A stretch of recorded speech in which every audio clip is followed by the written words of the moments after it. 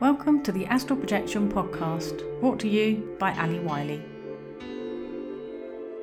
This is taken from a former written post a few years ago now, and I wanted to make it into a podcast episode as it carries quite a powerful message. However, it does contain a true and horrific story involving the Jewish population during the Second World War, so don't continue to listen if you are of a sensitive nature. I had this experience the night after I had said to my higher self that I was ready for some more astral rescues, though I didn't expect one quite so soon. I usually describe my experiences in the present tense to remind myself that we are always in the present moment, but this is in the past as it is from a few years ago before I took up this habit. Okay, that said, it started with me sleeping in a house that was a mix between two houses I've lived in before. While I was in bed, in this experience, I felt how I do when I'm about to leave my body, so I got up out of the body that was asleep. I knew I was in the astral, and I looked out of the window ready to fly through. I could see a lot of greenery outside, but there was an area which stood out from the rest. It was as if I was watching a scene from another time in a type of vision bubble. The action within this area was in black and white. There were soldiers fighting, and I got the impression it was a scene from World War II. There were other people in the room with me, and they were a bit afraid of flying through the window. I said, "It's okay, we're out of body and can't be killed." Suddenly, some men burst into the room and said they were looking for Elle, a child. The next thing I know, I was a child being chased by soldiers. I was a child and an observer. I was trying to get out of some sort of prison. The soldiers had dogs. I managed to escape into the wood at the back of the prison.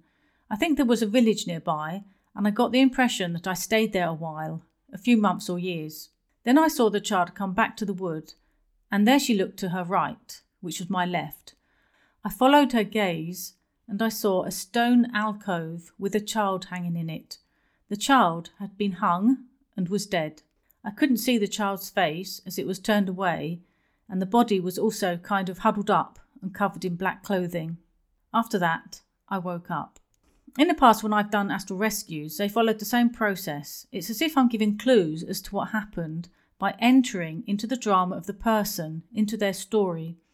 I think this is often necessary in order to reach the person involved. You have to understand what they went through to build a bridge for them out of their drama to the higher beings. So it was World War II. The prison could have been a concentration camp. My intuition told me the girl was Jewish. The child hanging in the stone alcove was disturbing. I wasn't aware of any reports of children being hung in the Second World War. Anyway, I investigated a bit and discovered the children of Bullenhuser Dam School. Excuse the pronunciation. It's written Bullenhuser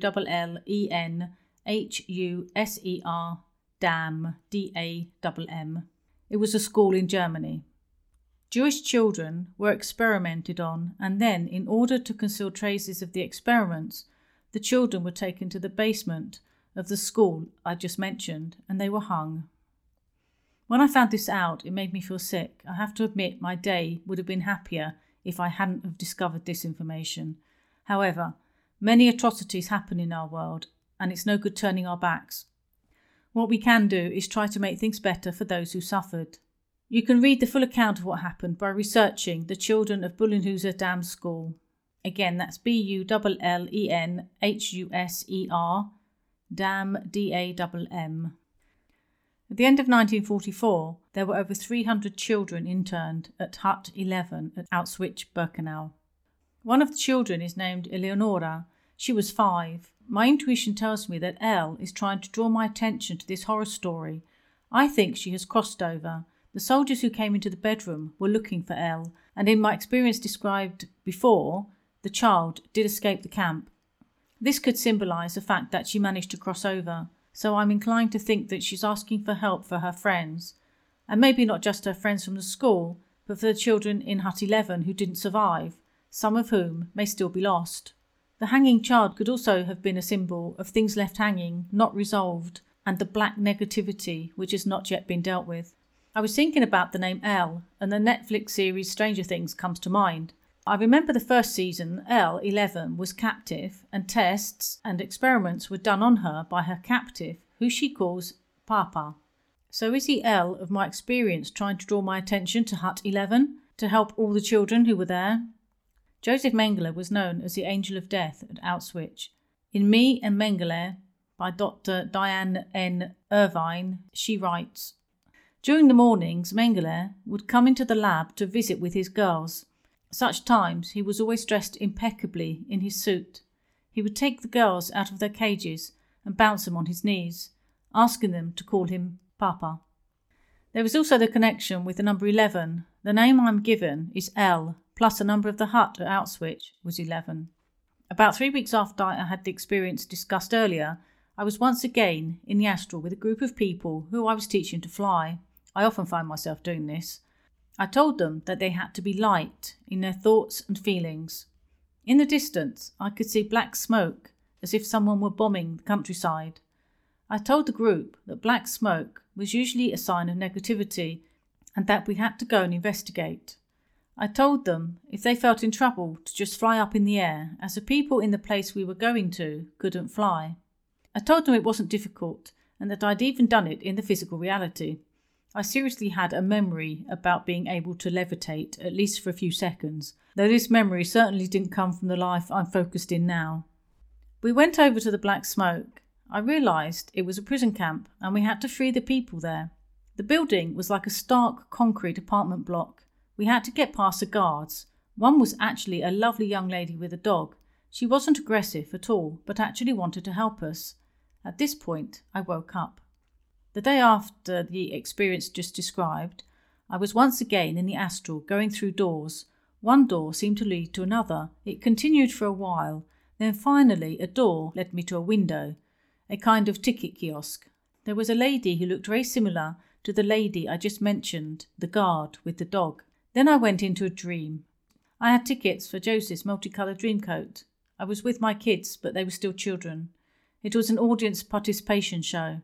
There's a song in this show called Close Every Door. If you want to listen and read the lyrics of the song, go to my site, find this post, which is called L, and you can listen and read the lyrics in the YouTube video. Part of the lyrics go like this: "Close every door to me, keep those I love from me, children of Israel are never alone. Just give me a number instead of my name, forget all about me. Let me decay, I do not matter, I'm only one person. Destroy me completely, then throw me away."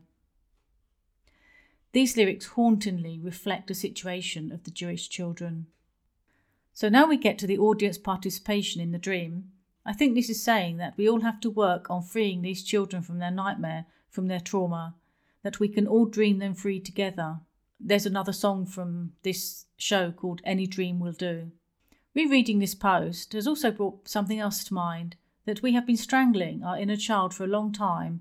We have been stifling the joy in our hearts, the joy of life. We need to start nurturing our hearts and feeling that joy we have felt as innocent children.